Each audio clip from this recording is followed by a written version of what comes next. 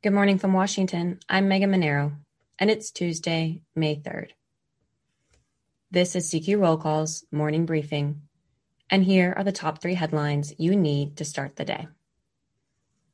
A California solar company asked the Commerce Department back in February to investigate if other U.S. companies that make solar panels are avoiding tariffs on Chinese-made panels by sourcing equipment from other countries like Cambodia and Vietnam, where that equipment is often made with Chinese parts.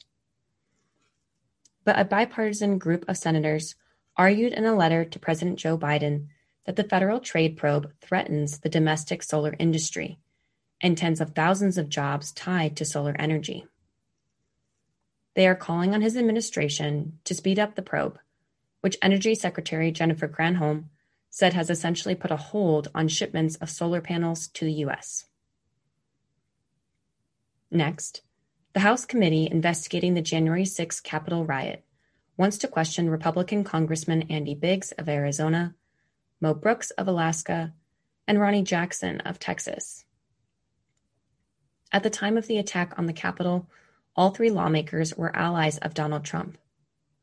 Both Biggs and Jackson said Monday they would not cooperate and called the investigation illegitimate. And finally, Secretary of Defense Lloyd Austin and Joint Chiefs of Staff Chairman General Mark Milley testified this morning before the Senate Appropriations Defense Subcommittee. Biden is asking Congress for $58 billion, or 8% more, than he proposed last year for the Pentagon. Check CQ.com throughout the day for developing policy news. And for all of us in the CQ Roll Call newsroom, I'm Megan Mineiro. Thanks for listening.